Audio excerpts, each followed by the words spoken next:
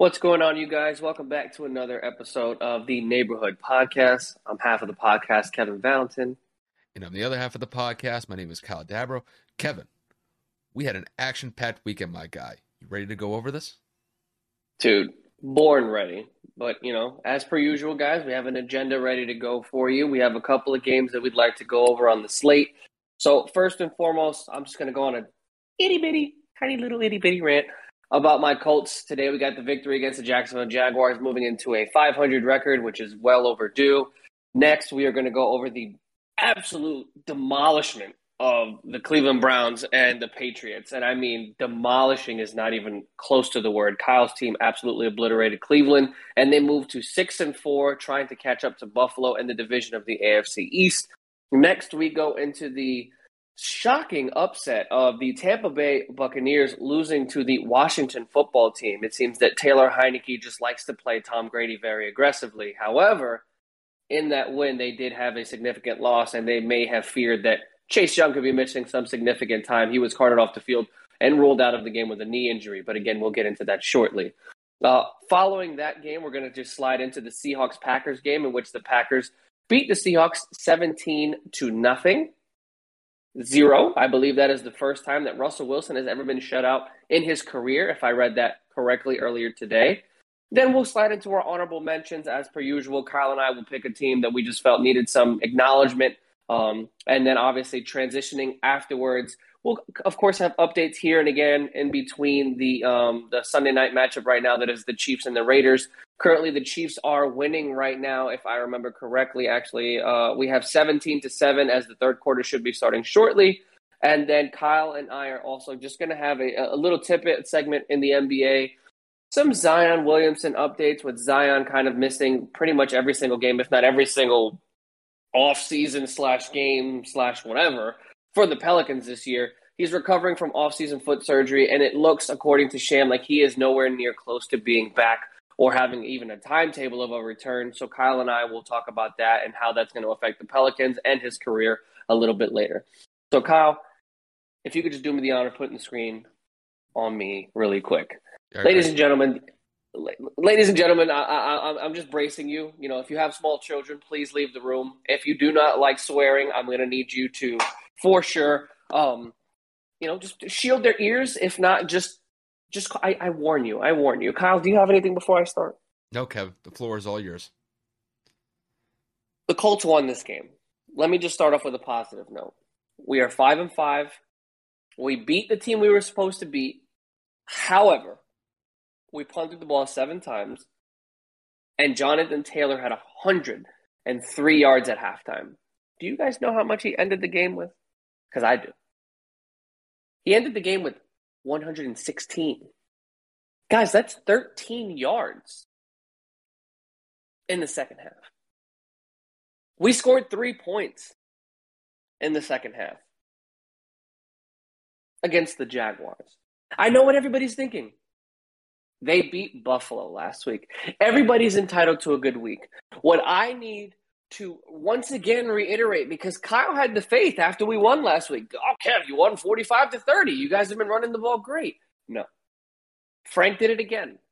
He did it again, to where running the ball was a successful formula to which he decided to just go away from, up 20-9 when the third quarter started. We get Jacksonville to punt on their first drive. We get the ball back, and we just try to get fancy. Jacksonville's defense stepped up. Yes, they did what they needed to do in order to get us to give them the ball back, 100%. But for our offense to punt the ball 7 times, unacceptable. Jonathan Taylor had 21 carries, which, don't let that fool you. He had a lot of garbage carries in the fourth quarter to try and ice and milk the clock, in which the offensive line got no push because at that point, Jacksonville knows stack the box with 9 or 10 people because we're handing it off. Anyway, Carson Wentz did not look good once again. No turnovers, thank God, but he did almost throw 2 picks. And he was almost strip sack fumble, but was able to hold the ball. So I'm looking at this game and I'm saying, once again, we're beating the team we're supposed to, but we are not capitalizing on what happened on the defensive side of the ball. Trevor Lawrence at half maybe had 30 yards. Maybe. He had like 4 total completions in that half. Why in God's name did we not win by 20-plus points? Why did Jonathan Taylor not have 160-plus rushing yards? Why did Nyheim Hines only have 2 touches? I am not understanding where Frank goes in these games where we hit a certain stride and he's like, you know what? Fuck it. I'm going to risk it all. Jacksonville almost came back to where it was 20-17 in the fourth, and Jacksonville had the ball and was driving. And our defense had to make a play to strip sack Trevor Lawrence. Why is it that our games have to come to this point? Why do we have to struggle against a bad football team? I know we're better than this. And Carson Wentz, once again, another forcing the ball with your left hand, another shovel pass 6 yards deep down the field. I don't think he understands that you can't do that as a quarterback in the NFL because he sure as shit did it a lot in Philadelphia. So I'm not going to say he's never done it before. But why? QBR of 23.6. Why? Trevor Lawrence was 16 of 35. He averaged 4.5 yards per fucking attempt. And we won this game by 6. I'm absolutely fed up with this team. We have 45 points against the Jets last week, and we barely score over 20 against the Jags. Unacceptable. Yes, we won. I should be looking at the bright side of things. No, the fuck I'm not. I was mad that we won by 15 last week because the Jets should not have scored fucking 30 points. This is a reoccurring thing in which the Colts either win by a lot or we fucking struggle because Frank wants to try to outcoach the coach on the other side. Or for God's sakes, Urban Meyer almost outcoached Frank Reich. The man was grinding on a 60-year-old woman in a fucking bar a month and a half ago, and we're sitting here struggling against him? Are you kidding me? Their best play from scrimmage was a fucking sweep on a third-string special teams running back, for God's sakes. Their offense was atrocious, and we could not score at all. And the only reason we had 23 points was because we blocked the punt and returned it for a touchdown. So technically, this should have been like 15-17. We should have lost this game. 18-17, excuse me. Barely lost, or barely won. Math isn't my strong suit. As you can see, I'm flustered and I'm very upset. I need us to figure out what the fuck we're doing. I need us to get it together. And I need Carson Wentz to stop. We're going to play a really good team next week in Buffalo. And if Carson does 2% of the shit he did today, we're losing by 20 points. I don't know what to do. I don't know what to say. Frank saw my video 2-3 weeks ago, and we ran the ball for over 200 yards almost in back-to-back weeks. Frank, I'm talking to you. Run the football. Jonathan Taylor should have had way more than 13 total yards in the second half. Run the football. You good? You feel better? I do. I actually do feel better. Dude, like this is like becoming like a weekly therapy session for you. Like it's just, I'm glad that you're able to kind of like vent out all of these pent up frustrations and this anger that you have in regards to the Colts, even though that they did win this game. So I'll say this right now, though. You guys are taking an L against Buffalo next week. I'm not going to sugarcoat it. Just because Buffalo's really tough to play at home. And I think, I'm not going to say that you guys are going to lose by 20 points, though. I think that's a bit of a stretch. I think when I look at it, I do think that Indy's defense could keep it close against Buffalo, but it's the offense. I just don't know if that offense is going to be able to go up against that Buffalo defense. That Buffalo defense is pretty strong to begin with. But yeah. I will say this, though. If they run the football with Jonathan Taylor, I'll say this. If Jonathan Taylor gets about 125 to 150 yards rushing against that Buffalo defense next week, I think you guys win.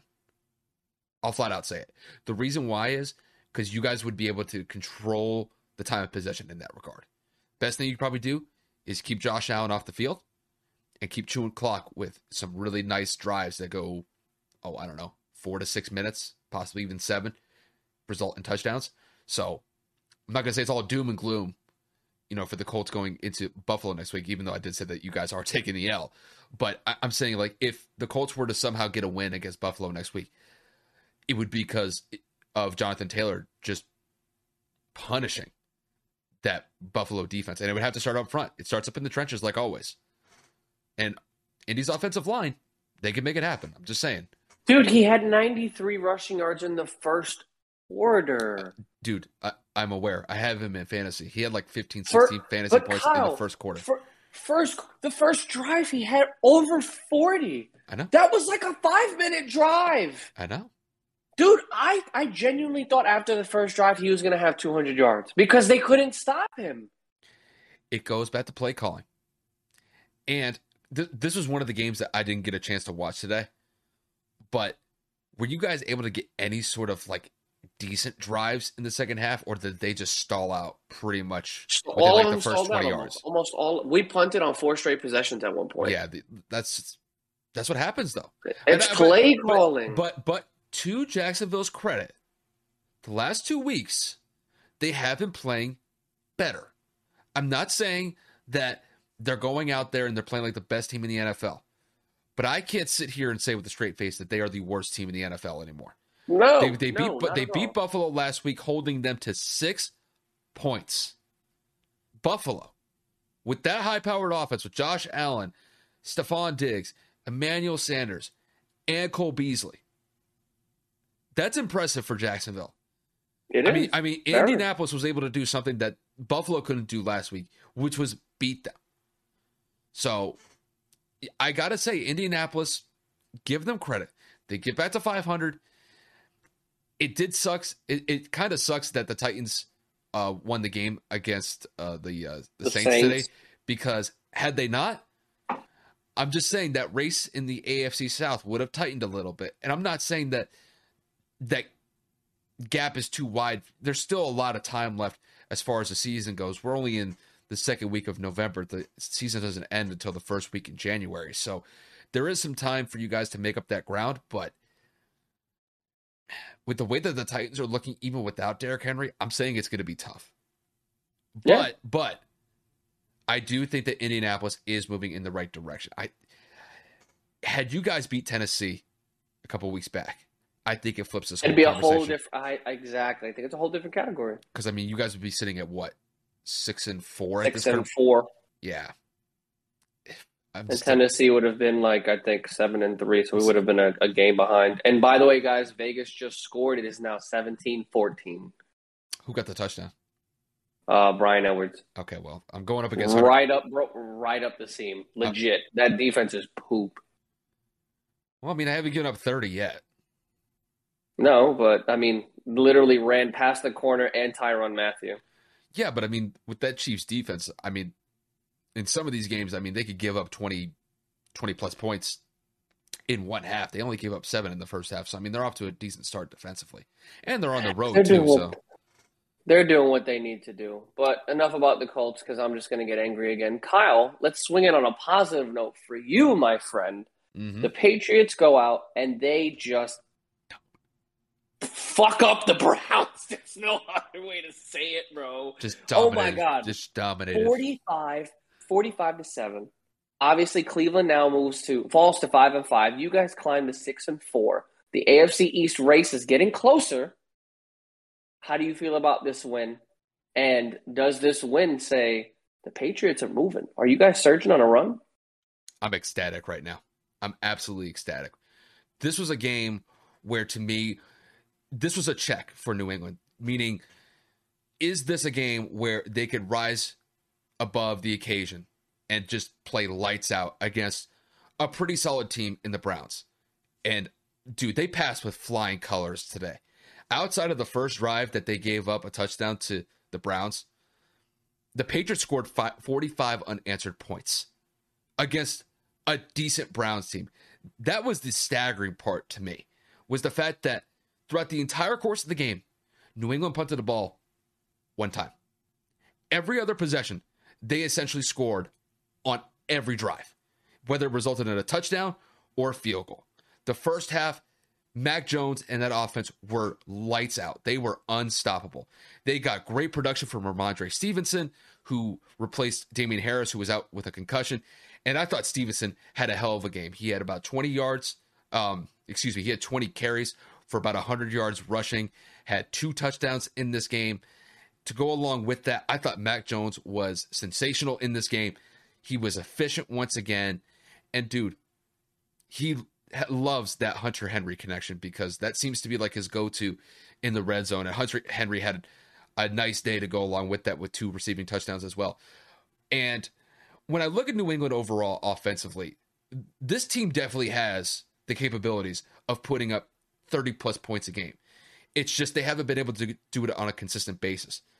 But this was remarkable because I thought that the Browns were going to be able to keep New England under 30 points. But the Browns defense could not stop a parked car today. It was that bad as far as Cleveland goes. But to go along with New England's offense was their defense.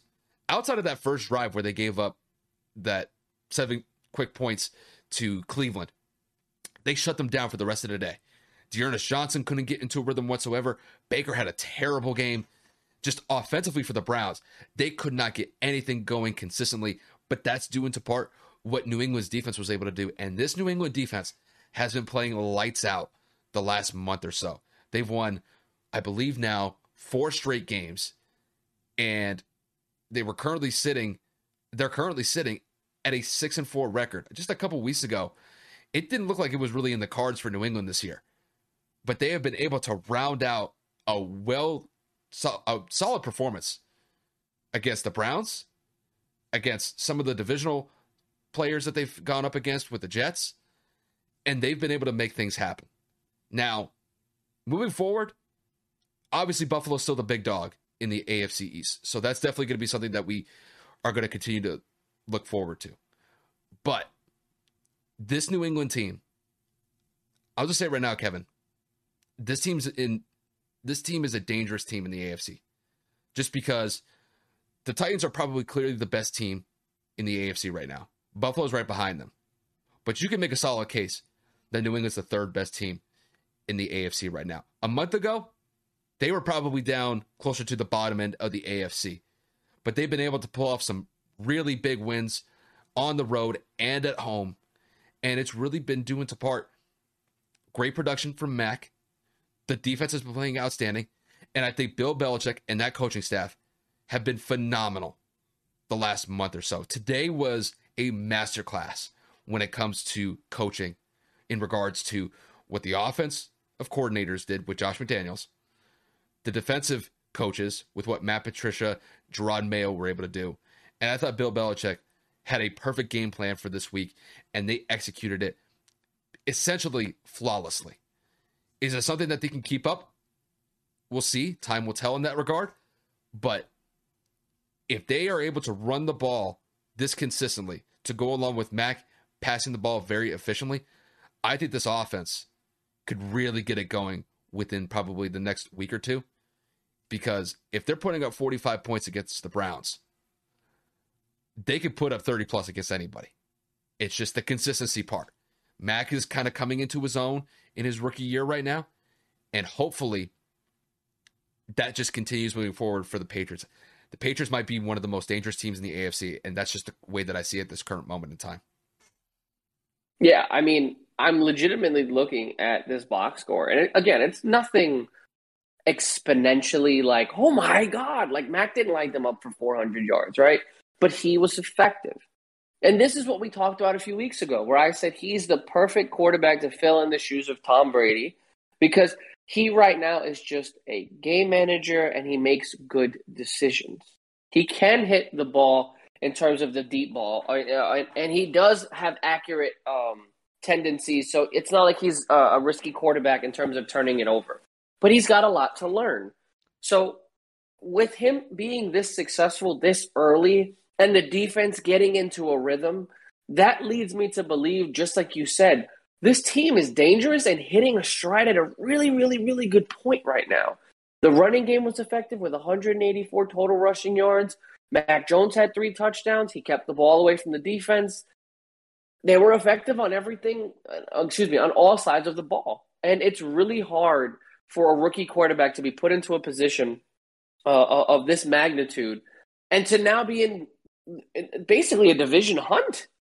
I think for you guys right now, you couldn't be at a higher wave. I don't think anybody saw New England being in this position, at least this early on in the season. Mind you, we're halfway through already, so it's not like you guys were ever like out of it. But I really do think that the Patriots are poised for maybe not a run necessarily, but I think that they could make some noise in the AFC if they continue to play it the way they are. It's just the one thing that I've noticed really with New England the last couple of weeks is, like I mentioned, it's their defense. And their defense, granted, I know Baker was hurt in this game, and he's been hurt the last couple of weeks with that torn labrum issue in his non-throwing shoulder. But Baker really had nobody to throw to today because New England's corners and their secondary was just blanketing their receivers. I mean, Jarvis Landry did not have that good of a game. Granted, he's dealing with some injury issues himself as well. But Donovan Peoples-Jones, he had a relatively pedestrian game. D'Ernest Johnson out of the backfield was, okay. But outside of that, maybe 9 yards, he played really well. He had 5 yards to carry. He did, but most of his yards mostly came in that first quarter. Yeah. That was when they got the first drive that ended up resulting in a touchdown. But after that, they had to abandon the run game because they got into a hole really quick after New England responded, and then Baker throws that interception, and New England gets the ball on the 5-yard line. They run it in on the next play. And Kevin, my boy N'Keal Harry, set a great edge block on Myles Garrett for that Ramondre Stevenson touchdown that put him up 14-7. I know N'Keal Harry's not putting a lot as far as production when it comes to receiving yards, receptions, or touchdowns on the board, but his blocking today was phenomenal. I cannot criticize him on that in any way, shape, or form. Granted, he only had one catch today, but his biggest impact did not come in the receiving department. It came with his blocks and his down the field blocks. I thought this was one of the best games that I've seen him personally play with New England so far. I know it didn't result with a huge production day from him, but I have to respect what he was able to do as far as his blocking goes. It is an underrated skill as far as receivers go, and if he's able to do that moving forward, I love it. And you know what? I think this team is primarily run first anyway.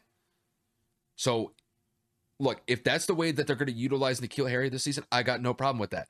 Most of New England's receivers anyway are maybe getting at most 3 or 4 catches a game. There's not really one singular guy that's their number one target. If you had to kind of pick one, it's probably Kendrick Bourne. But after that, like Jacoby Myers, Nelson Aguilar, Gunnar Olszewski when he's active, and then you kind of find N'Keal Harry in that mix as well. But they utilize everybody in the passing game because they like to throw a lot of screens to their running backs with Ramondre Stevenson, Damian Harris, and Brandon Bolden. Granted, they didn't have Damian in this game, but I thought Ramondre Stevenson and Brandon Bolden had fantastic games in this matchup against the Browns. But the thing that I'm going to be looking forward to the most with New England is if they can keep that defensive intensity up moving forward, it is going to do them wonders. And if Mac is just not turning the ball over and he's staying consistent, he's staying poised in the pocket, I think that they have a shot to possibly upset the Bills in taking the AFC East this year. Granted, a month ago, that didn't look like the case, but New England has really shown me that they have turned things around very quickly. And I got to give credit where credit is due. I think Bill Belichick has been doing a phenomenal job the last month or so with this team. The coaching for New England has always been one where I think it's just been far superior compared to most teams throughout the NFL.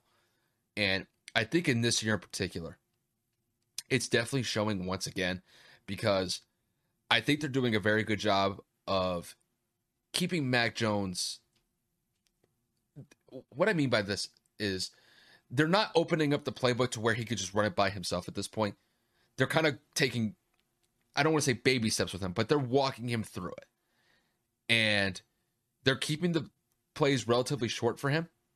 And I think to their credit, it's been working. So this isn't like a situation where you see Zach Wilson with the Jets and they're just letting him sling it. And he's turning the ball over consistently every game that he plays in. Mac has been very good this year as far as limiting his turnovers. He has had his fair share of turnovers. And the last 2 games before this one, he wasn't necessarily the most efficient as far as his passing goes. But today, I thought overall, this was just one of the most well-rounded wins that you're going to see from New England this year. And against a team like the Browns are kind of fighting for their own place in the AFC North this year. It was a masterclass performance from New England today. There's really no other way to say it. And I know, this is my team. I rep my team to the end, but no, they put an absolute beatdown on the Browns today. And I think it deserves a lot of credit and respect for what they were able to do today. Hey, rightfully deserved, bro. I mean, whether or not it was a 45-point win against the freaking Browns, whether it was a 45-point win against the Jaguars, putting up that many points against any team is a feat in and of itself. With a rookie quarterback, that just kind of is like icing on the cake, in my opinion. The biggest stat for me, 1 punt. 1. Every other drive pretty much ended in a touchdown, a field goal, or they just knelt it at the end. I don't even think they knelt it at the end. I think Cleveland ended up taking the last possession out before the end of the game. So even Brian Hoyer threw a touchdown today. That's hilarious. And I do want to give credit to Jakobi Meyers. Jakobi got his first receiving touchdown as an NFL player today. So that's after 135 games or 135 catches? It's 135 catches. It's like the longest for any receiver by a mile. It's not even close. So hey, look at that. He's a part of the history books. But it's about time. And it was kind of cool because you got to see essentially the entire offense ran onto the field, into the end zone to go celebrate with him. That was probably the biggest moment. The touchdown is one thing, but I imagined all of his teammates just literally just celebrating with him. That was really cool, and I'm glad that he was finally able to celebrate his first touchdown. He's actually had a passing touchdown already, but to finally get a receiving touchdown, they had to feel good. I know he had the one called back a couple of weeks back. I think it was against the Cowboys, where he had one taken back, but this was definitely cool to see him get his first, and I'm glad that he got it. Yeah, kudos to him. Obviously, shout out to the Patriots. They did what they needed to do. They got the W. So obviously, Kyle, we know that there was a team this past Sunday or this past couple of hours that did not get a victory, and that was the Tampa Bay Buccaneers. Tampa Bay has lost 2 out of their last 3 back-to-back losses. They fall to 6-3 in a very competitive NFC South, at least within the confines of the Saints. The Saints did also lose today, so, their division lead kind of remains the same. But I'm just looking at this to the context of, is there a reason for panic in Tampa Bay? Not yet, and here's why. Because the last 2 games that they've lost, with the Saints game and now the Washington football game, they've gotten off to terrible starts. And it's in part due to Tom Brady not having the best starts. We've seen Tom turn the ball over religiously in the last 2 games. He had 3 turnovers in the game against the Saints a couple weeks back. And then he had another game in the Washington football matchup today where he turned the ball over twice. Granted, the first one I don't believe was on him, but that second interception that he had was atrocious. It was a bad interception. And it set the 8-ball behind for the Bucs the entire day today. Because even though that Washington is not that good of a team, they're still a competitive team that you have to respect. And Washington took full advantage of those turnovers early on, and they were able to get a sizable lead over Tampa within the first half of the game. Now, granted, Tampa did make some adjustments in the second half, and Tom definitely started to correct those mistakes in the second half. He did get Tampa within 4 points with about 10 minutes left in the fourth quarter after he connected with Mike Evans on a pretty nice touchdown pass. But the entire game essentially came down to one drive from Washington with 10 minutes left, and Taylor Heinicke led that Washington offense on a 19-play, 9.5-minute drive that resulted in an Antonio Gibson touchdown with 30 seconds left in the game that iced it for them. A phenomenal drive from Washington from beginning to end, from the 10-minute mark to the last play of the drive with Antonio scoring that touchdown. And probably one of the biggest plays of the game was Terry McLaurin coming up with a critical third down conversion where he runs a 5-yard slant, gets absolutely demolished by the safety that's crashing down to hit him. I believe it was Mike Edwards that delivered that hellacious hit on Terry McLaurin, but he was able to hold on to the ball and extend that drive for Washington and keep Tom Brady off the field. It was the most impressive drive that I've seen from Washington the entire year. And you can honestly say at this point that drive by Washington may be one of the best drives that we'll see the entire year. And Tampa's defense had no answer. They could not stop Washington on that drive whatsoever. And it's the most critical drive of the game. You need to stop to get Tom back on the field, and they just weren't able to do it.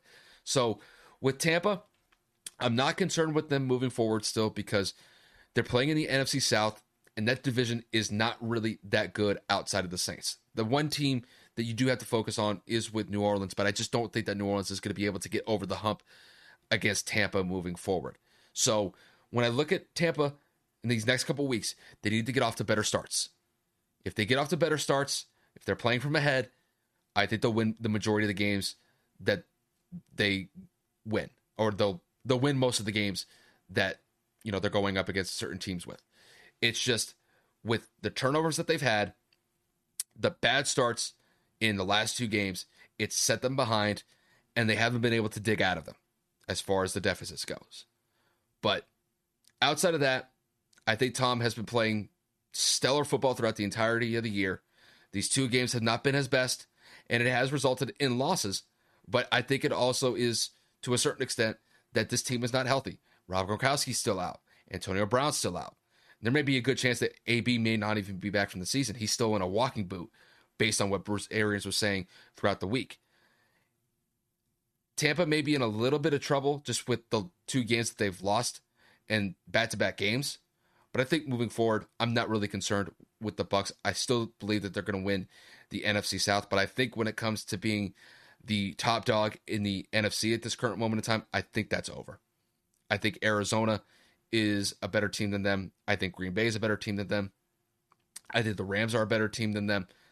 But the Bucs are still in that race. It's just, they're probably in 4th position right now. So, yeah, these are 2 bad losses, but this loss against Washington, I thought this was an atrocious loss. This was a bad loss for Tampa, and they're going to have to go back to the drawing board to figure this out because this does not look good on their part. I just want to circle on 2 quick things because you had a great breakdown of the game, and I agree with everything you said. And I'm just going to circle. Tampa's defense may have given up 29 points, but they locked down the running game of Washington. They kept them to 2.8 yards per carry on 34 attempts, and they sacked Taylor Heineke 5 times. So the defense stepped up where it needed to try, but like you said, just in critical moments, they were not able to come up big for the offense to be able to come back onto the field. And again, I will give Taylor Heineke a lot of credit. He only had a total of 6 incompletions. He was 26 of 32. Managed the clock very well, scored where he needed to, and he did not turn it over. So big shout out to the Washington football team. Once again, it does unfortunately seem like they did lose Chase Young for a significant amount of time. He was carted off the field with a knee injury. I have not seen Schefter or any other people reporting any updates on his status, so I am unaware if it is an ACL, sprain, anything. So we will keep you updated once we find that out, but potentially Chase Young could be missing a significant amount of time. I mean, Kyle, in your experience, typically when the cart comes out, it's pretty bad for the most part if you can't walk out on your own, on your own will. Yeah, I think the initial fear with Chase Young is that he tore his ACL. I think that was pretty much what they were saying pretty much as the game was going on. I think there were some reports that's like, yeah, this is what it's probably going to be because it looked like a non-contact injury. And man, I know Washington is not having a good year this year, but still the fact remains that Chase Young is still one of the most dynamic young playmakers that we have in the NFL at this current moment in time. And to lose him for the season, for Washington, that's got to be tough because even though that they held Tampa to 19 points in this game, Washington's defense has not looked good this year. And it was basically the antithesis of what we thought coming into the year. And now that you possibly lose Chase Young, one of the premier pass rushers on that defense, that Washington defense just takes another hit. And it's bad, bro. It's unfortunate. The guy is extremely, extremely talented. And, You just hate to see a guy go down like that. But I guess if there's a silver lining in it is that they were able to kind of get this win against the Buccaneers. So, good on Washington, though. It's, I believe, their third win of the year. And to knock off one of the juggernauts in the NFC, in the Tampa Bay Buccaneers, you got to give them credit for that. So, good on Washington in that regard against Tampa for getting this win. But we're going to transition to the last featured topic that we have before we go into our honorable mentions, and that is going to be the Seattle Seahawks and the Green Bay Packers game.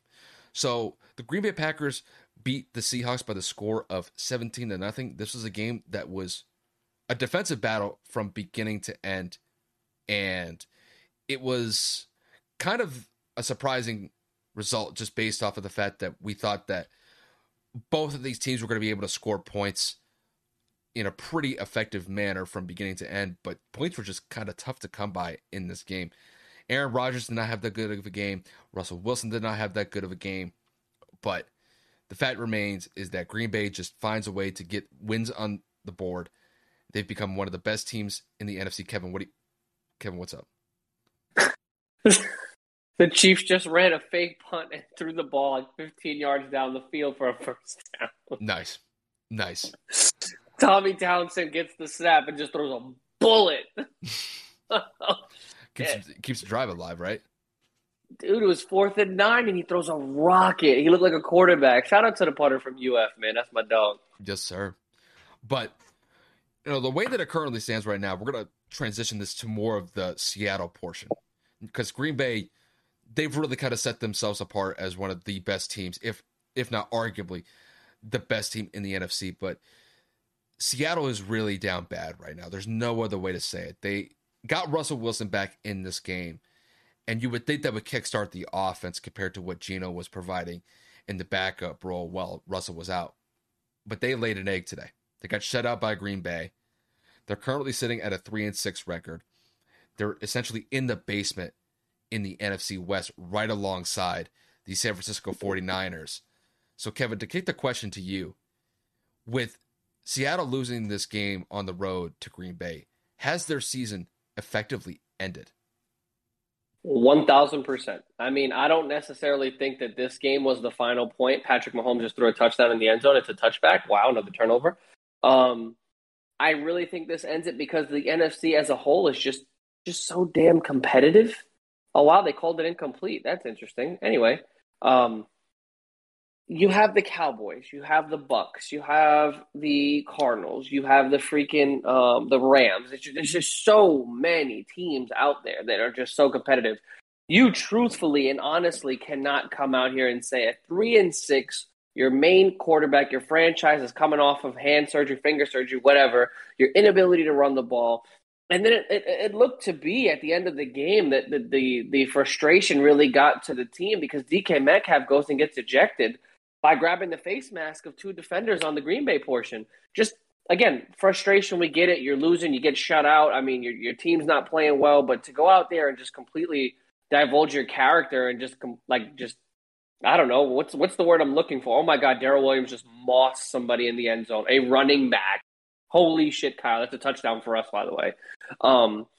Dude, I really don't know what to say with Seattle. Like, it's look at their team on paper. You have Russell Wilson, DK Metcalf, Tyler Lockett, Jamal Adams on the defensive side of the ball. I mean, you have Carlos Dunlap. I mean, you really don't expect them to be this bad.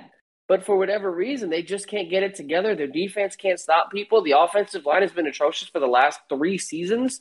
So I'm really just looking at this, and I'm just saying, I think this is shot. I think this is a wrap-it-up kind of thing. I really do think that Pete Carroll, at his time, is probably over after this season. I know that seems a little bit drastic, but with the performance like they've had this year and the inability to go and provide what Russell Wilson needs to be successful, I just don't see it possible. I'm in full agreement, Kev. I see no way that they could really come back and redeem this season. That's despite getting Russell Wilson back in this game against Green Bay. And with the way that the game played out against the Packers, there were multiple chances where Seattle could have taken the lead in this game, but Russell had probably one of his worst interceptions of the year. The Seahawks were only down 3-0, and Seattle's going on a drive. They're in the red zone. And on third down, Russell runs to the left outside of the pocket and throws against his body into the end zone and gets picked off by Kevin King. And it was a touchback. That drive, even if it had resulted in a field goal, it's tied 3-3 in the fourth quarter. But that drive just really set them behind the eight ball. And they just couldn't get anything after that, because I think Green Bay was able to get a touchdown that put them up 10-0, and then they were able to get another touchdown at the end of the game to put them up 17-0.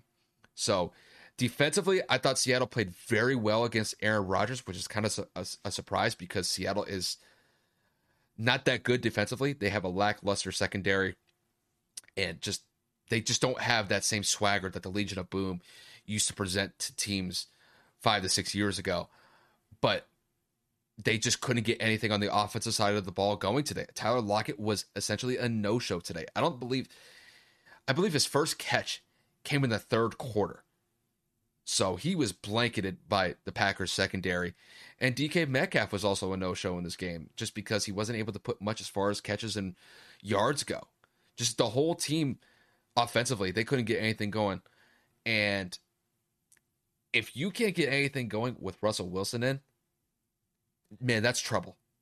They're sitting at a 3-6 record. They're in no way, shape, or form going to compete for the top spot in the NFC West anymore.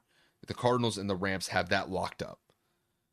And I think at this point, Kevin, I'm with you 100%. I think we're possibly looking at Pete Carroll's last season as the head coach for the Seattle Seahawks. Who knows? Could this be Russell's last season in Seattle? This may be a scenario where everybody jumps ship and they could just reset the entire team after. I don't want to get too hyperbolic with that, because we kind of have to see how the rest of the season plays out. I mean, if things really go downhill for Seattle here, I mean, could Russell demand a trade in the offseason? Potentially. But we'll kind of have to see what happens for the rest of the season. So I think the best case scenario for Seattle moving forward is that they try to get to some sort of a 500 record. And maybe you could vie for the last wild card spot in that scenario, but I think at this point, I just think that's too tall of a mountain to climb, or too tall of an obstacle to overcome. And yeah, I mean, granted, we're only in week 10, but despite Russell Wilson coming back into the fold, I think their season is essentially over. There's just no other way I can say it. Yeah. And guys, we don't believe this is a rash or a rush to judgment. It's just based off of what we've seen, based off of what they've had to overcome. And I mean, I really don't see this as something that Seattle can necessarily bounce back from. The lead is just growing exponentially in terms of distance from playoff teams to where they sit. The division is basically completely out of hand between the Rams and the Cardinals being in the positions that they are. And then, like I said at the top of the segment, the NFC just continuously gets better and better progressively as it goes on throughout the year. So I'm just looking at this saying, unless they legitimately do not a 180, a full-on stop, halt, and sprint in the opposite direction, I don't think this is possible at all. Now, mathematically, they're not eliminated from playoff contention, so we're not saying it's a guarantee. But based off of what we see, this doesn't look like something that can be halted or turned around. I mean, they were struggling even before Russell got hurt. I mean, the offensive issues that they've had, even with Russell being in the fold before he injured his finger, they were apparent. And I think it really just stems with the fact that, man, this team, as far as their run games go, their run game goes, it's just not effective. Chris Carson has been in and out of the lineup the entire year. Alex Collins has filled in admirably in absence of Chris Carson, but they just don't run the ball enough for the defenses to respect it. If I'm going to be 100% honest here, I think if Seattle just focused on running the ball more instead of Russell just trying to carry them to the promised land, I think that this team could be much more competitive. But essentially what happens is that Seattle gets into a hole early, and then they got to rely on Russell to bring them back. They just completely abandon the run game, and they just hope that Russell can be able to make plays happen to kind of get them back into the game relatively quickly. But they got to get off to better starts. You know, today against the Green Bay Packers, I mean, it was essentially 3-0 for most of the game. Hell, it was even 0-0 for most of the game. So if they get off to a better start, there's a very good chance they could have knocked off Green Bay today. But that turnover by Russell, the inconsistency on the offensive side of the ball, it hurts just watching this team offensively. They can't get sustainable drives. And then defensively, granted, this was probably one of the best performances that they're going to pitch the entire season. They held Green Bay to 17 points. It's pretty solid as far as what Seattle's able to do. And Jamal Adams had an interception for the first time in God knows how long. I know. But even that still, you can't get... At 17 points, you hold Aaron Rodgers to that, it's pretty solid. But, yeah, bro, I got to say this, though. A.J. Dillon abused them today. He was a one-man wrecking crew for Green Bay today. Dude, it was insane. You know, I even think that Aaron Jones got hurt in this game. I believe he sprained his MCL, so he might be out for I did see that, yep. He might be out for a considerable period of time. But if they got A.J. Dillon in the backfield, Jesus. I mean, he can mow down those defenses as long as he gets spaces to run. So, and Green Bay has a solid offensive line to work with. So, I imagine A.J. Dillon is going to get a lot of carries moving forward with Aaron Jones, trying to recover from this MCL sprain. But overall, yeah, I think Seattle season's over. I think the Packers, could they be the top team in our power rankings? Potentially. They could be right up there. They're one of the best teams in the NFC, right alongside the Cardinals and the Rams. And in the NFL, I mean, they're right alongside the Titans as well. So, even though that they scored 17 points today, this wasn't their best performance offensively. It was enough to get them to win. And you know what? A gritty, tough win against Seattle. I think they'll take that any day. Big time. And in the snow, too. First snow game of the year. So good to see that. Yeah, I mean, it was relatively dry throughout, I believe, like the first 3 quarters of the game, but then it really started snowing in the fourth quarter. But I always love snow games. Those are always fun. Big time. Those, especially it reminds me of being a kid. But I do remember somebody posted a video of the snow, or a picture of the snow in Lambeau before they cleared it all off before the game. And Colin Cowherd, he retweeted that picture saying OBJ made the right move by not going to Green Bay instead going to LA. So I guess in that regard, maybe he was kind of true, but I guess we'll see what happens on Monday night, with the whole OBJ going to the Rams. I mean, that'll be fun to watch, but I think he would have been successful wherever he went, though. Whether it was Green Bay or LA. So, but time will tell. That's funny as shit. But with that said, that'll wrap up our feature segments when it comes to the biggest games from Week 10. We'll now transition into our honorable mentions, very similar to what we've done in the past. Kevin and I will pick a game that we think needed to be mentioned. So, Kevin, I'm going to kick the question to you on this one.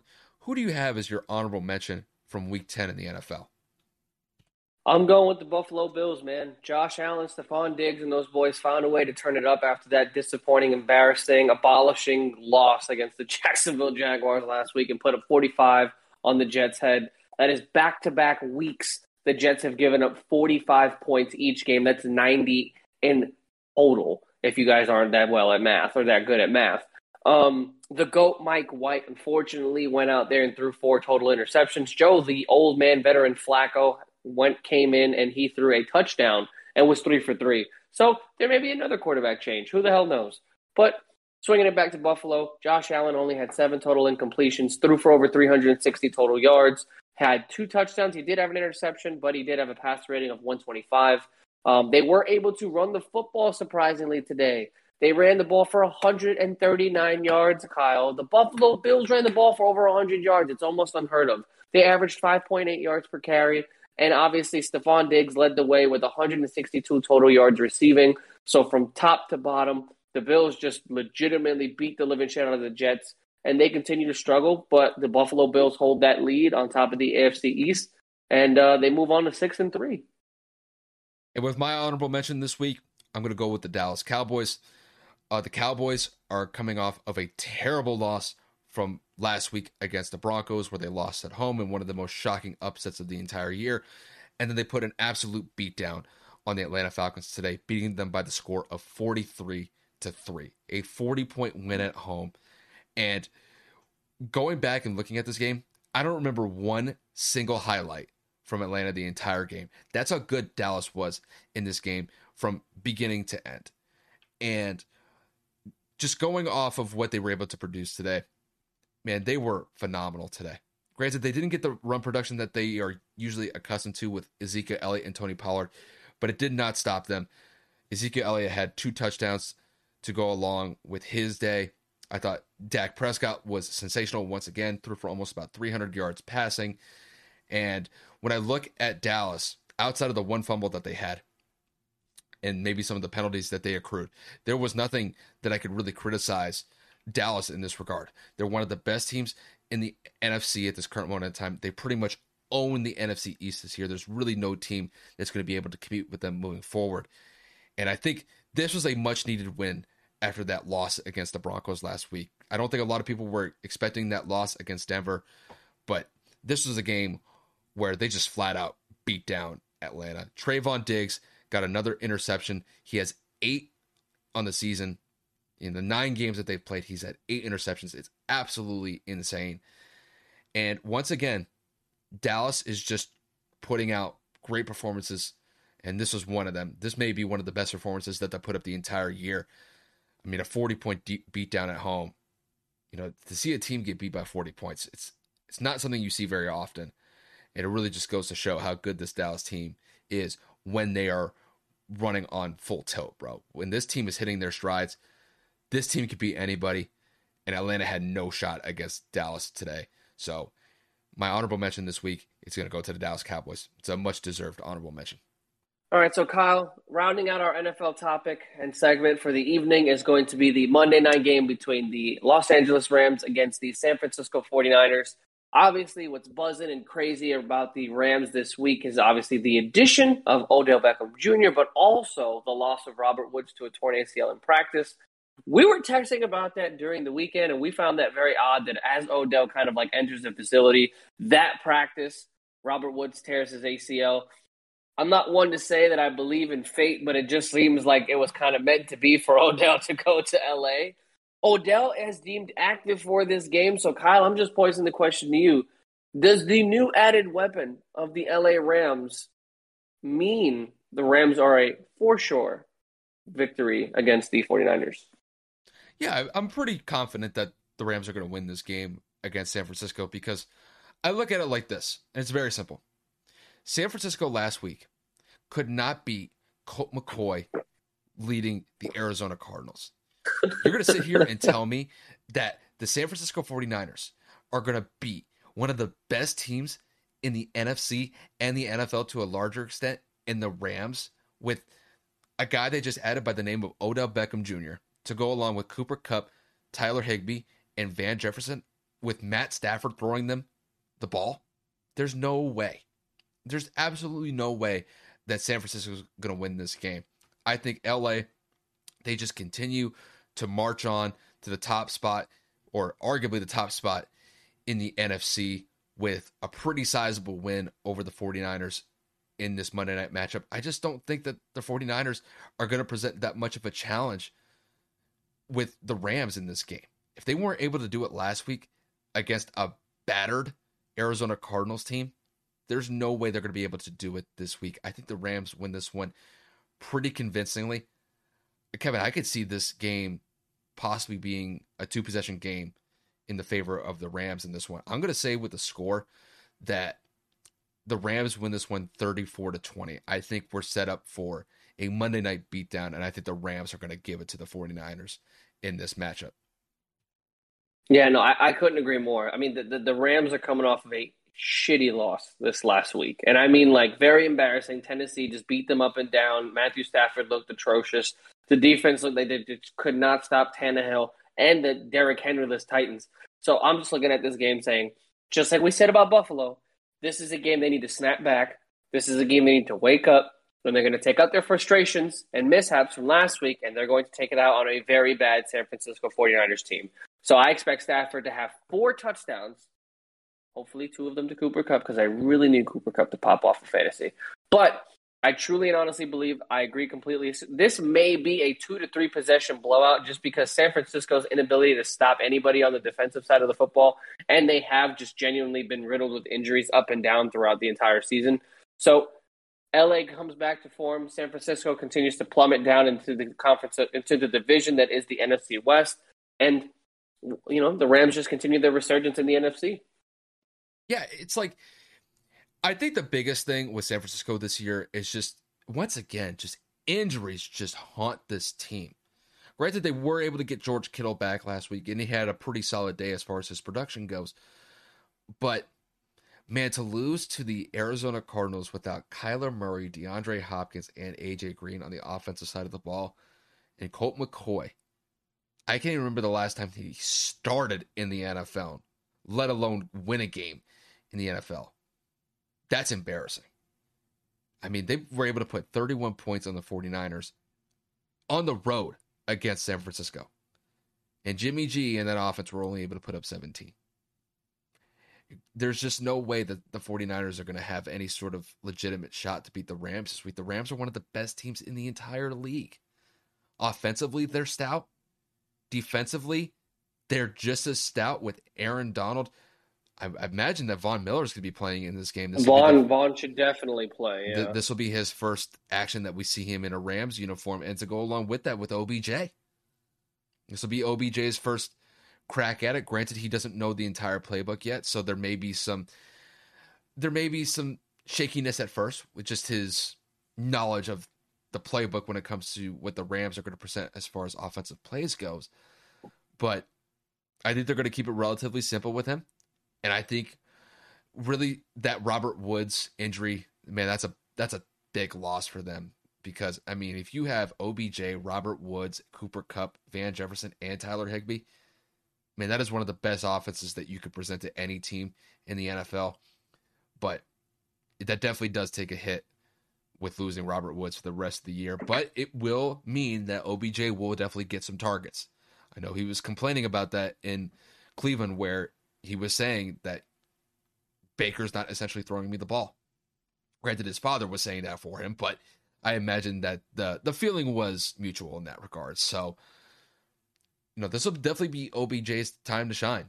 I think he's in a great spot with LA, and hopefully he could be able to rekindle some of that magic that he was able to bring to the Giants for the couple of years while he was there before things soured there. So the bright lights are going to be on OBJ in this game, and hopefully he comes through. Yeah, I mean, it's going to be the perfect opportunity for him to step in and fill a role, and a much-needed role. Obviously, Robert Woods is the known number 2 on the roster. So for OBJ to step in at this point in time is legitimately just a perfect fit, and we're just going to have to see what happens. But that about wraps it up in terms of NFL content. Kyle and I were kind of rattling back and forth as to what NBA topic we can really bring into this and really talk about. And then, of course, Kyle brought up the, ongoing, not issue, but ongoing situation, should I say, with Zion Williamson and the New Orleans Pelicans. Zion had some off-season foot surgery in which that has kept him sidelined and away from all Pelican activities between off-season workouts, preseason. I mean, he hasn't played a single game this season. So we're just kind of keeping an eye on this, and we're saying, well, damn, Zion is nowhere near game shape from all reports. Obviously, we saw him live at a game a couple of weeks ago to which Zion looked very overweight. And, the reports are coming through that Zion just does not look like he is in game shape whatsoever. And then Shams came out and said last week that he is quite some time away from even a potential return. So, Kyle, I'm just looking at you, and I'm posing the question to you to say, dude, should they just shut him down for the year? I think so. I don't see why Zion Williamson should play for the Pelicans this year, and here's why. The Pelicans currently have the worst record in the NBA. They have a 1-11 record, and they have been in no way, shape, or form competitive to start the season. And Zion Williamson is their biggest franchise piece at this current moment in time. And this offseason foot procedure that he has had and the recovery from that has not gone according to plan. And Shams was saying in an interview with Pat McAfee last week that there's no really set timetable for him to come back. They keep pushing it back as far as a set date on when he's coming back. And I imagine that he's had some complications in this recovery process from that foot surgery. And with the weight issues, Zion was a big guy coming into the league, and there were a lot of people thinking that that could have been an issue moving forward once he gets established in the NBA. Well, with this foot issue that he's had, and it continues to linger, he has been putting on the pounds. And granted, listen, living in New Orleans, I get it. It's tough. New Orleans has some of the best food that you could possibly imagine. I imagine that gumbo must be hitting different right now. But with that said, it's just he's not in game shape. And he's in no way, shape, or form ready to go out on the court. And I think at this point, with the way that New Orleans has started this year, I mean, even if they were to get somewhat competitive, I just don't know when Zion's going to actually be ready to hit the court and actually get back into game shape. Because even if he recovers from this foot issue that he's been dealing with the last couple of months, he's got to get back into shape. He's got to get conditioned into NBA speed. And with what I've seen as far as the pictures and the videos of him, granted there haven't been too many, and I imagine that the Pelicans have been trying to keep a tight lid on that, he's probably going to be at least a month, before he comes back into some sort of game shape. And I just don't see that happening anytime soon. So with Zion Williamson, I think New Orleans' best course of action here is just scratch him for the season. I don't think it's worth it. He is definitely your biggest piece moving forward as far as the future goes for the Pelicans. And I don't think it's worth putting the risk of him possibly injuring that foot once again, or God forbid, sustaining another injury. And I think they should just shelve him for the rest of the season. I don't really think that it would be that bad of an option for New Orleans. I think it saves him for his future, and hopefully he can get back into some sort of healthy shape moving forward, because they're definitely going to need him in the years to come as a franchise. Bro, I'm just looking at this and I'm saying, since Duke, the discussion of Zion's size and his weight has just consistently circled. And then we made the joke when he was drafted, if he does go to New Orleans, with the comment that you made, the food and the town. And obviously if New Orleans doesn't pan into the winning environment, Zion is going to just end up gaining weight for whatever reason. Now he had surgery. He doesn't look like he's going to be playing this season, if not, maybe not this season. Let me not say that. I'm not a doctor. But it doesn't look like he's playing anytime soon. It doesn't look like, from my perspective, that he's taking rehabilitation serious. And it doesn't look like he's taking the physical readiness that you need to be to play at this level very serious at all. I mean, from what I understand and what I've read, he was somewhere between the 287, 295-pound range when he was in game shape his rookie year. He is upwards of 300 and some odd pounds now. So we're looking at almost 20 total pounds additional since his rookie season. It's absolutely atrocious. And yes, after surgery, you tend to gain weight. You're not as physically active because you're rehabbing, you're recovering. You're not as active and mobile as you should be as a professional athlete. But for him to not even be making an effort to kind of be in game shape just does look pretty bad. And with the continuous pushback of this return date, it just doesn't look good from New Orleans. I did hear a couple of takes on the Pat McAfee show where Pat was kind of saying, like, is it more of a Zion's camp thing? Is it more of a Pelicans thing of them saving him to really kind of let him come back fully healthy for next season? Does Zion's family want out of New Orleans? Obviously, the speculation of every time he plays against New York, he has a great media day or a great post-game conference where he's like, I love this city. The city's so much fun. And, the New York media loves to spin it where it's like everybody wants to be a Knick. But with them being so bad, and by them, I mean the Pelicans, and Zion looking to be missing a significant amount of time, I don't see him signing an extension with this team. It's literally continuously a rotation of different players the last couple of years. Willie Green's a brand new head coach that does not seem to look like he knows what he's doing as of late. So if I'm Zion, I don't really know if I want to come back. I don't know if I want to be on this team. I mean, 1-11, Brandon Ingram's out for a couple of more games, if not for a couple of weeks as well. And do I want to join a team that might have less than 10 wins in a month or two from now? I don't think so. I'd rather just stay healthy, save myself, lose a little bit more weight, and do what I need to do to be ready for the next year. And, maybe next year they get some free agent or some draft pick, or maybe they get the number 1 overall pick again. I don't know. But New Orleans does not look like a good team right now. It's a terrible situation for not just Zion, but the organization as a whole. And yeah, I'm just kind of waiting and see where the dominoes fall at this point. It's a tire fire. It's an absolute tire fire in New Orleans. And, I mean, about a year or two ago, there was a lot of excitement with that team because they had some young guns that were kind of showing some promise. But Lonzo ends up going to Chicago. Brandon Ingram's been out of the lineup with injury. And then to compound that, Zion Williamson has been dealing with this lingering foot issue and then the weight issues associated with that. It's just, it seems like that house of cards has now just completely fallen apart for New Orleans. And it looks like, I mean, at this point, it's too early to say this, but man, do you think about possibly trading Brandon Ingram to possibly get some sort of future draft capital back, possibly get somebody that, is willing to give up a decent piece in return for Brandon Ingram? Maybe way too early to say that at this current moment in time, but just things could not have gone any worse for New Orleans to start the year, and I don't think it's going to improve anytime soon. Kevin, they might be lucky to win 20 games this year. Yeah, no, I was literally just about to say the same thing. But what I don't understand is, right, you get a rookie head coach, right? First time being a head coach in the NBA in general, former player Willie Green. You give Brandon Ingram a max extension. You let Lonzo walk. You trade away Steven Adams. You get Valanciunas. Zion is doing his own thing. You give Josh Hart an extension. There's rumors circulating internally that multiple beat writers have said that they're willing to explore trade options for Josh Green, a person that you said that you loved publicly to the media and to other NBA personnel.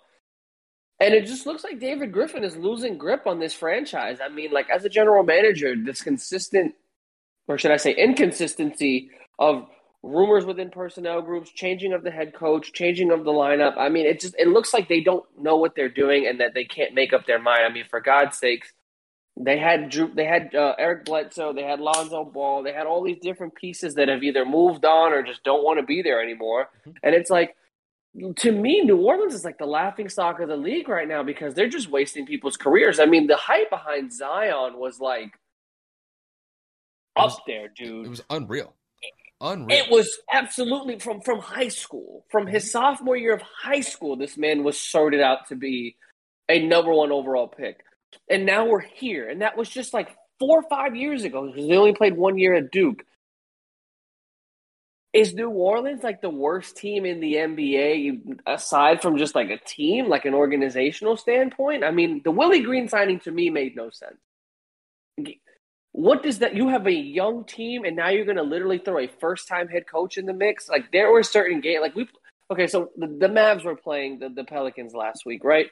And there were a couple of instances in which he made some substitutions and personnel switches with Kristaps in the game and whatnot. And I'm just looking at it, and I'm like, well, Valanciunas is in foul trouble, or like Jackson Hayes can't really guard, and they're playing a lot of pick and roll, and they're not really playing any. You know what I mean? Like you look at it again. I'm not a professional basketball player. I played a little bit of high school basketball. I played a lot of pickup basketball, but when you watch the NBA enough and you watch enough basketball, you kind of look at it like maybe they should do this or maybe they should do that, and you're like, I don't see them making adjustments. I don't see them getting better, and it's just like you. Unfortunately, look at the head coach because you're always just going to be like, well, he's not putting them in a position to win. Personnel group with Brandon Ingram being out and a novice head coach and an incompetent GM, from what it seems like, it's just a formula for a disaster. A tire fire is really an understatement. New Orleans looks bad. Anthony Davis is probably looking at them saying, I got an NBA championship, and we might not be doing good right now, but I am thankful I ain't out there. And Lonzo was really kind of the last guy to abandon ship. He got out of that situation in New Orleans, and I think – to his credit, I think he saw the writing on the wall with New Orleans and ended up joining a pretty solid team in the Chicago Bulls this year. The Chicago Bulls are going to be a lot more competitive, are going to be literally a planet distant apart as far as competitiveness this season compared to the New Orleans Pelicans. So Lonzo really kind of played his cards right in this one. I think he got out at a good time. And I think he's making the most of his situation in Chicago. And, man, if you're looking at Brandon Ingram, be like, how long are you going to stay there, bro? Hey, he got the bag. So good for him, but dude, I'm just saying, get out. He's got to get out because honestly, this team is going nowhere. nowhere. and fast. Yeah. So I'm not gonna say they're gonna look as bad as what like maybe the Knicks were like when they were really hitting their bad spells, or maybe like Cleveland back in the day after they lost LeBron. But they won't be too far behind. I'll say that right now. Yeah. But But I mean, but guys, before we wrap this up, I want to get your quick take about the Kansas City Chiefs beating down the Las Vegas Raiders by the score of 41-14. dude, I just listen. You said it a few weeks back. The Chiefs still have the potential. They just needed to tighten up on defense, right? Obviously, with everything going on internally within the Vegas system, it's kind of like an up and down thing. There's weeks Derek Carr looks great. There's times he doesn't. I can't necessarily put a pin on this to say that there was one particular reason as to why the Chiefs actually stepped up, but I'm just going to go and pick one, and that's just the defense. They got pressure on Derek Carr. They were able to limit the run game, and they did what they needed to do on offense. I mean, Pat had 5 touchdowns and over 400 yards. God, Darrell Williams had over 150 total purpose yards by himself. He had over 100 yards receiving. So they capitalized, and we said it multiple times. Pat is still Pat. He's just had to do too much. And when the defense finally steps up and gives him the opportunity to play consistently on the offensive side, you build a rhythm, you build the chemistry, and I believe that the Chiefs are poised to continuously make this run. Their confidence has returned, and just looks like Vegas is down bad, man. Pat looked phenomenal in this game. The guy threw for over 400 yards passing. Like you said, he threw for 5 touchdowns. Man, this was the game where I think Casey finally needed to just get their mojo back on the offensive side of the ball. They've been dealing with so many turnover issues. Pat's been getting sacked consistently throughout most of the year. The offense has looked just so out of sorts in every aspect. But this was the game where they look like the Chiefs of old, putting up 41 points against a pretty solid team in the Las Vegas Raiders. You needed this, and they got it. So, with the Chiefs, after all of the issues that they've been dealing with as a team, they are currently back at the top of the AFC West. Who would have thought a month ago that this team would have been back at the top of the AFC West with the Chargers? They were on a high note. The Raiders were right alongside them. But man, they have got it all the way back. Now, I'm not saying that it continues. They're off to a pretty good stretch right now. But this win against the Raiders, man, it was a beatdown. And it was a much-needed win for the Chiefs. And it's like I said, man, earlier. I was saying a couple weeks ago that they were at risk of missing in the playoffs. But that was based off of the fact, or based off of the possibility that they couldn't correct the offensive issues that they had. Well, now they have seemed to fix them, and also the defensive side of the ball as well. I remember saying that if they keep teams under 25 points, that would be a win. They were able to contain the Raiders to 14 points. With that offense, with the way that it's humming with Patrick Mahomes, they can get that easy. So, good win for the Chiefs.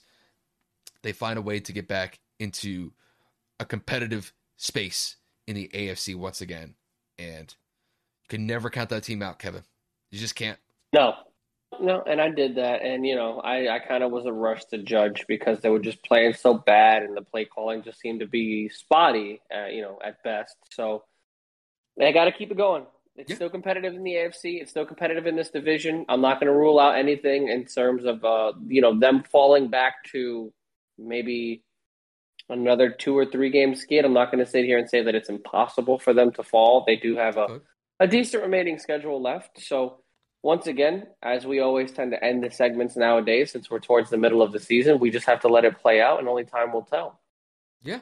But, Kevin, I think that's all we got on the agenda today. Can you think of anything else?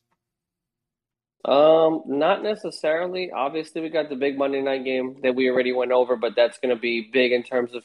I'm just curious to see how Odell meshes with this offense, even though it's only been a few days and working out. Obviously, great NBA games coming up this week, so we'll keep you guys posted there. I don't know, man. We've had a lot of technical difficulties tonight, and we've had to kind of make some re-edits and readjustments. So big kudos to Kyle. I know he's going to be up late tonight, up early tomorrow morning to really fix it. So we will make sure that we get this done, and we appreciate you guys for all the support. I know that I'll be gone next week, starting on Monday evening. So you guys will see me next Sunday, but I will be on vacation for Thanksgiving with my girlfriend and her family. So Kyle will be kind of backpacking the load by himself. And we will just continue to figure this out as we go along. But as always, guys, 326 subscribers for a subscriber check. And our numbers just continue to increase. So big kudos to everybody that has been here from the beginning. And to anybody new, thank you so much for being here. We really appreciate it. It's only the beginning. Yeah, the only part that I'm going to add is, just wherever you guys have supported the podcast, whether it's been listening to us on Spotify, Apple Podcasts, or watching our content on YouTube, we always appreciate the support wherever we can get it. We will have another episode coming out later this week. We'll be going over some of the Week 11 games in the NFL. I imagine we'll probably go over the Thursday night game a little bit. But, outside of that, it's pretty much going to be the NFL moving forward, and we'll kind of sprinkle in some NBA topics as the NBA kind of hits the quarter mark of the season so far. But outside of that, I don't think we have anything else to add. And with that said, you guys, once again, just thank you guys for tuning in to give us a chance or just giving us your ear. And we'll see you guys later. Welcome to Sarah Talk Solutions. Ladies and gentlemen, you've tuned into a bit of a different type of show. I'm Sarah B and I'm your host. You can find me on my IG, which is Aussie_Sarah_LA. I talk about amazing, relevant conversations and topics and what functions that goes on in this magical, wonderful, wonderful city of the City of Angels. My IG, which is Aussie_Sarah_LA. Electric acid. Hey guys, it's Miriam Love here, and I want to share something very special with you. Check out my new release, All In, the Spanish remixes, out now on Electric House Records. And always remember, be love, share love, all love. Available now wherever you listen to music.